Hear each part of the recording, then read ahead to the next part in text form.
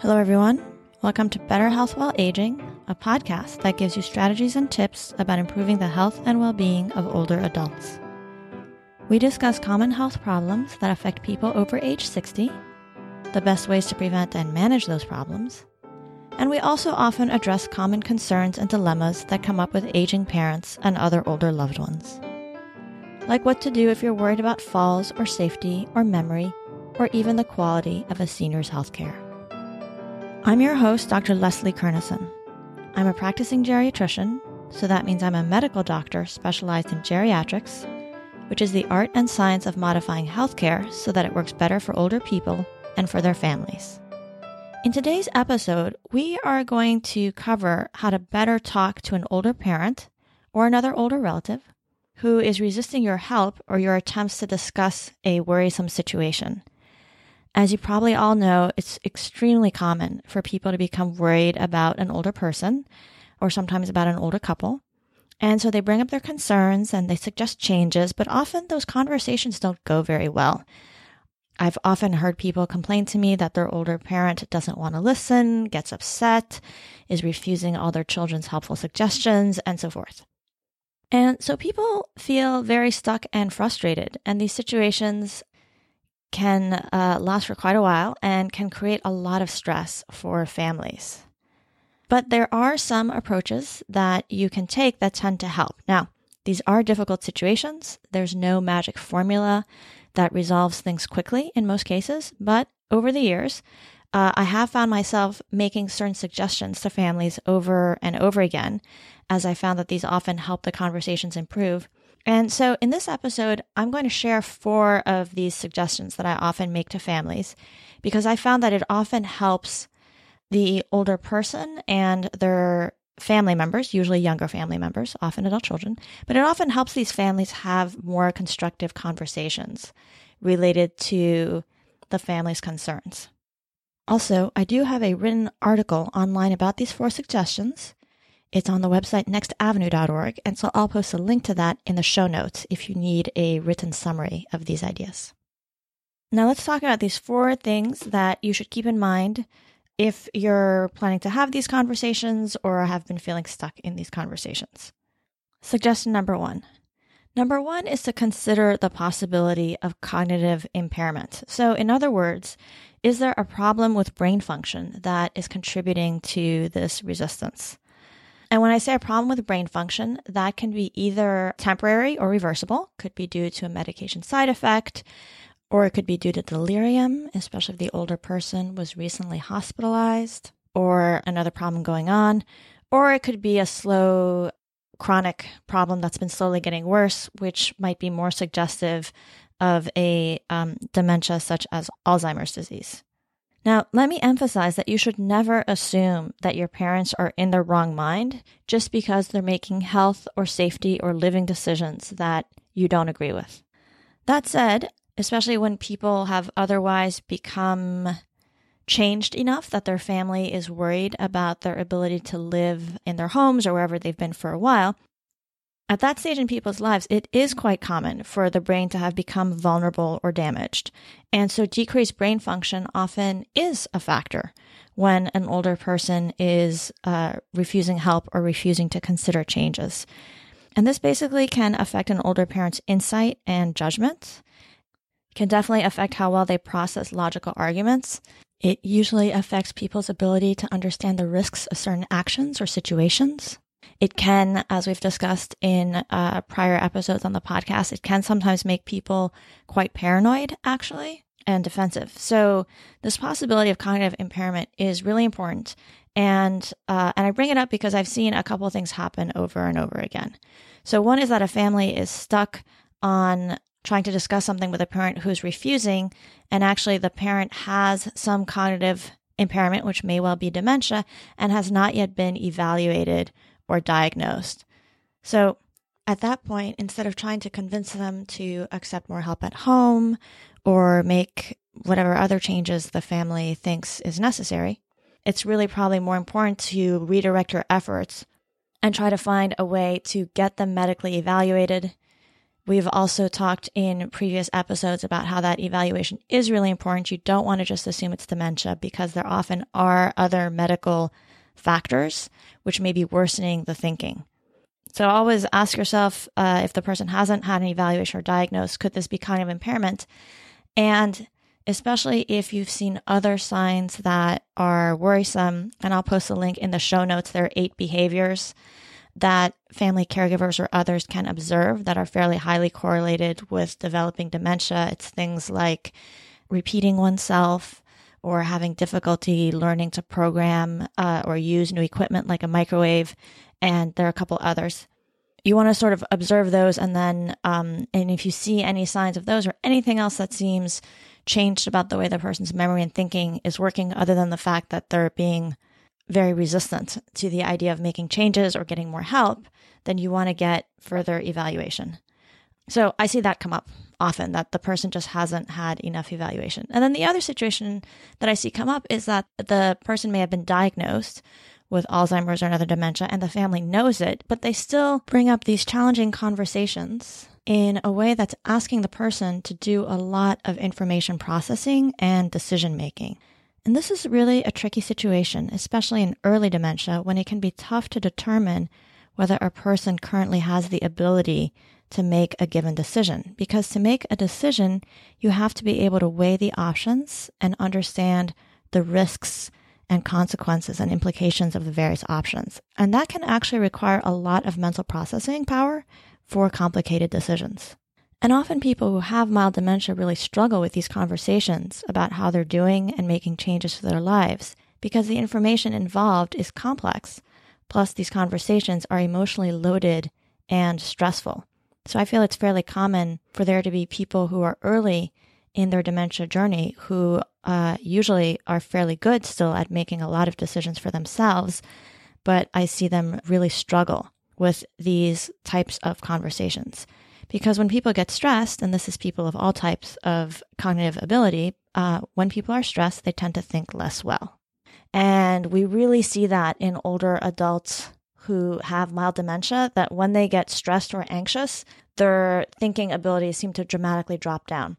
So if your older parent or other older relative has been diagnosed with mild dementia or any other kind of cognitive problem, you want to be very mindful of that. And if the conversation's not going well, you want to sort of step back and think, what's another way to approach this? Or even, do we think that this older person has the ability, the capacity to have this conversation and weigh this decision?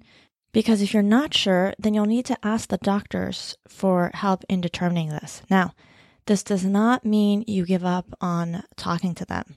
You always want to give people a chance to weigh in, even people who have a lot of cognitive impairment, so that you can hear about their feelings and their concerns and hear what's important to them and help them feel heard. And it's especially important to find out what the person's preferences are, because even when people can't make final decisions, they can, as long as they can speak, and sometimes even when they can't speak, they're able to express preferences for what they like and don't like, and it's very important to take those into consideration. So these are some of the ways in which the cognitive impairment issue can be really important in these conversations. So to summarize what you can do if you've been feeling stuck, if your older parent hasn't been diagnosed or evaluated, but you realize that cognitive impairment might be a factor, focus on getting that impairment evaluated.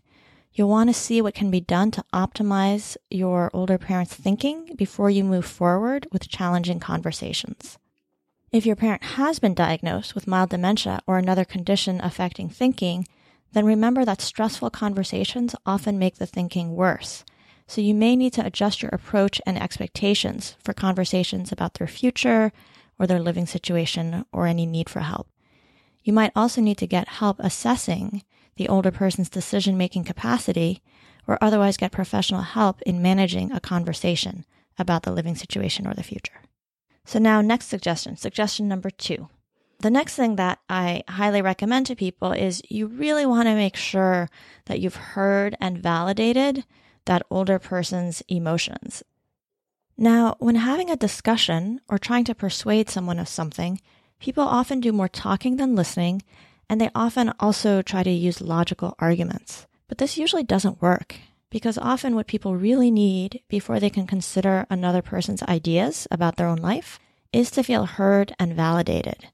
This helps them feel more connected to the people they're talking to. And this is especially true when it comes to discussing issues that are emotionally loaded, and issues that touch upon aspects of our identity, self-worth, and autonomy, all of which come up when we're concerned about older relatives, are especially likely to be emotionally loaded. So whether or not your parent might be cognitively impaired, it's crucial to remember this and to prioritize helping them feel heard and validated. In fact, if there is potential Alzheimer's, it can be even more important to do this validation because this will reduce stress and help the person's brain function better. So how can you actually do this? You basically need to use the techniques that relationship therapists often teach people who come in for counseling. You need to be curious about how the older person is feeling, and you need to invite them to tell you more, and you need to be non-judgmental. You can also try techniques such as active listening, in which you listen attentively and then you tell the person what you heard and ask them if that sounds right. If you can afford it, consider a few sessions with a person trained to facilitate conversations with older adults, such as a geriatric social worker or an aging life care professional. Let me now move on to suggestion number 3. Number 3 is to make an effort to review the older person's goals and then to talk about what trade-offs they might be willing to make. Now, as families and doctors, we often prioritize the goals of safety and longevity. So in other words, we want to prevent falls, injuries, illnesses, new medical problems, and catastrophes of any kind. And we also usually want to help people live as long as possible, and we strive to delay death whenever possible. But here's the thing. For most older adults, the goals of safety and longevity at some point are going to bump up and conflict with the goals of autonomy, independence, and quality of life. And so most conflicts that older adults have with their families end up revolving around this dilemma. Unfortunately, there's usually no easy answer to this question. Once an older person becomes more vulnerable in body or mind, you can't have perfect safety as well as perfect independence. And this is an issue that Dr. Atul Gawande explored in depth and really wonderfully in his bestseller, Being Mortal, which came out a year or two ago. So families and older adults end up needing to make trade-offs.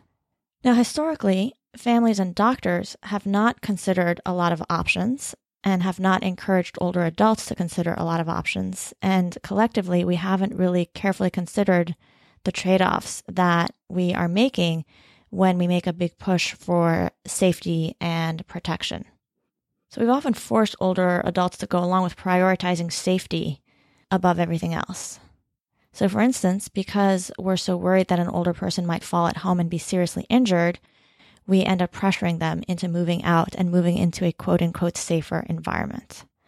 The problem is that this sacrifices quality of life and also the older person's feeling of autonomy. So there is a better way to approach this, which is to make an effort to discuss goals and priorities, and then to brainstorm lots of options and identify the related trade-offs. Obviously, safety is really important, but you don't want to fall into the trap of assuming that it should always be your family's number one priority. Because when faced with a trade-off between safety and autonomy, many older adults will actually choose autonomy or will be willing to risk a certain amount of safety and chance of living longer in exchange for more autonomy and quality of life right now. This is especially true of people with dementia, and even though they may have lost the insight and judgment abilities needed to properly weigh the risks, their preference for independence is still really important when it comes to optimizing their quality of life. In fact, an approach called positive risk-taking is now being advocated as a way to create more dementia-friendly communities. And this positive risk-taking approach is relevant also to people who don't have dementia. It basically involves making carefully considered decisions about risk rather than reflexively trying to avoid anything that might lead to an injury or shortened lifespan. And it also involves recognizing that often the safer choice imposes a burden on people's quality of life. And so it's important to kind of weigh that trade-off carefully. If you'd like to learn more about positive risk-taking, I think it's a really interesting framework for thinking about how to best support people who are older and at risk for injury or safety issues. I'll post a link to a good article in the show notes. Now, there is one catch that comes up sometimes when you ask an older person about their goals, which is that the person sometimes responds with a goal that seems unrealistic. So a common example might be for an older person to say that their goal is to stay at home without any help until the day they die. This is obviously very appealing, and some people are lucky enough to have their lives end this way, but it's not likely to be feasible for most older adults. So what do you do when that's the response? Here are some of the things that I do in response to the statement and that I think can be a good way to respond. The first is to validate the underlying emotion or feeling. So when I hear something like this from a patient, I often say something like, well, what I'm hearing is that it's really important for you to remain in your home, or that your home is really important to you, and that you're really hoping you won't need to have people in the house helping you. So that way, you're sort of demonstrating that you heard them and you're recognizing some kind of emotion or feeling or priority in there that's important to the person. Next, you can basically acknowledge how wonderful this would be and validate the desire. So you can say something like, wouldn't that be wonderful? I really hope that, I would love to see that happen for you. And then after doing this, it's generally easier to redirect the person to considering what their priorities would be under a more realistic scenario, or asking them to express some priorities just in case their preferred option doesn't work out. I often tell people that we want to hope for the best, and so we talk about what's the best they're hoping for, and then we plan for the likely or quite possible, and I encourage them to do that too. So, lastly about goals, a wonderful advantage of discussing goals with an older person is that later, when you make suggestions related to their life or care, if you make those suggestions and frame them as a way to help people achieve a goal that they previously told you was important, they tend to be much more receptive to it. So for instance, you might make a proposed move sound more appealing if you point out that this will enable a person to live closer to family members and will make it easier for them to spend more quality time with them, assuming the person said that that was something they were interested in, quality time with family. So to summarize how to implement this suggestion regarding goals, you basically want to be sure to ask your older parents or older relatives to discuss their goals and priorities regarding medical care and their living situation. You do need to make sure that there have been frank talks with the doctors beforehand to ensure that the older person understands their health problems and what kinds of declines or crises they should plan for. They need accurate information in order to set goals and priorities that you can work with. You'll want to be sure to talk about the pros and cons of the available options, and you'll want to try to find out what kind of trade-offs your parents or other older relatives might consider acceptable. So let's move on now to my fourth suggestion. The fourth suggestion is specifically for the family caregivers, adult children, or other people who are concerned. And that is, it's very important for you to distinguish what you need for yourself from what your parents need. And I say this because often we say, well, my older mom needs to move. She needs to do this. She needs to be safer. And really what the person is saying is, I need her to be safer. I need her to move. And that's because often we have, if we're adult children or if we're concerned about an older person, we have our own fears and concerns and desires that are driving our activity. And it's very easy to conflate what we want or what we need with what we think the other person should do. And it can be very helpful to untangle those actually and recognize what we need and want for ourselves. Some common underlying issues that might be driving what adult children need or are concerned about. Often people feel a need to minimize guilt or their concerns about feeling guilty. So they're worried that they aren't doing enough or haven't done enough to protect their parents' safety or well-being. Sometimes there's a fear of conflict with other siblings who may object to how the older parent's living situation is or the efforts that the closer sibling is doing. People often have a fear that their parent is going to decline further and require more help, or that their parent is going to be unhappy. Many people have a desire to know that their older parent is happy and comfortable or is going to stay safe. We often want to sort of feel like the situation is more in control. We want to know what's going to happen next. And then I think in some cases, people are partly driven by a fear that what's happening to their parents might eventually happen to them. So, people are people, and what people tend to do is they try to address their needs by getting other people to change what they're doing. But again, the relationship therapist will say that that's generally never a good idea and that it's much better to recognize our needs and try to find other ways of acknowledging them and meeting them other than trying to get somebody else to do something which may or may not be the best fit for their needs and preferences and situation. So some specific ways to implement this. Sometimes when families are stuck, I recommend to the adult children and other family members that they actually try to do some journaling and list their fears and frustrations and desires and goals regarding their parents' well-being and health. And that then they try, and this is why you want to also have had the conversation with the older parents about what are their goals and preferences and needs. Because in doing this, it becomes hopefully possible for those family members to see how their needs are kind of distinct from their parents' own fears and desires and needs. And that sometimes enables family members to find other ways to address their fears and desires while respecting their parents' preferences or choices or whatever trade-off that their parent made or that perhaps they even made on behalf of their parent. So to just review my suggestions for families, basically the 4 suggestions are: 1, be sure you've considered the possibility of cognitive impairment and have thought about how you might modify your approach if there's any sign of cognitive impairment. Be sure to make an effort to hear and validate the older person's emotions and concerns. Don't try relying just on logic and rational conversations because these are very emotional topics for people. Be sure to ask the older parent or older person to talk about their goals and what's most important to them, and talk about what trade-offs they might be willing to make. Remember that safety and longevity may not be their top priority, and think about how you might accommodate that preference or the trade-offs that they say they're willing to make. And then last but not least, be sure to think about distinguishing your needs as an adult child or family caregiver from the needs of the older parent. Now, all of these things can be hard to do, so have the conversations, but if you feel like you're getting stuck, consider getting some extra help with these conversations.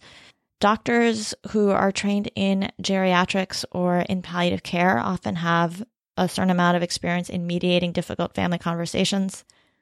And then some other doctors are quite comfortable and adept at it as well, but otherwise the average doctor in primary care or specialist may not be able to assist, but you can always ask if they can assist or if they can refer you to a social worker or someone else who might be able to assist. Another option is to look for a professional mediator or a geriatric care manager who has a focus in therapy and mediating difficult conversations. So all of this takes time and can take money if you get professionals to help you out, but I encourage people to think of it as an investment in the relationship and in actually developing a better process for navigating these challenging conversations. And making an investment in improving that process often pays off and can make future conversations and decisions go a little bit better. So I think it's worth doing. Because in the end, your older parents or the older person, they do need your help and involvement. And so even though these situations are often very frustrating, I encourage people not only to stick with it, but don't stay spinning in a rut, having the same unproductive conversations over and over again. If you're feeling very stuck, look for ways to get unstuck, and hopefully these suggestions will help. And with that, I'm going to wrap up this episode of Better Health While Aging. I do have an article related to this episode, and I will post a link to it in the show notes. And otherwise, if you have any questions about something you heard in the episode, you can post it on the show notes page. I'll also be posting some links to some of the other resources that I mentioned in the episode. To find the show notes, visit betterhealthwhileaging.net and click podcast in the main menu at the top. Last but not least, if you've been enjoying the podcast, don't forget to support us by subscribing on iTunes. If you've already done that, please leave a rating and review. This does make it easier for others to discover our show in iTunes. I'd love for the many people who are interested in health or aging or family caregivers to be able to find it and give it a chance. Thank you so much for listening. I'm Dr. Leslie Kernison, and I'm looking forward to you joining us for future episodes.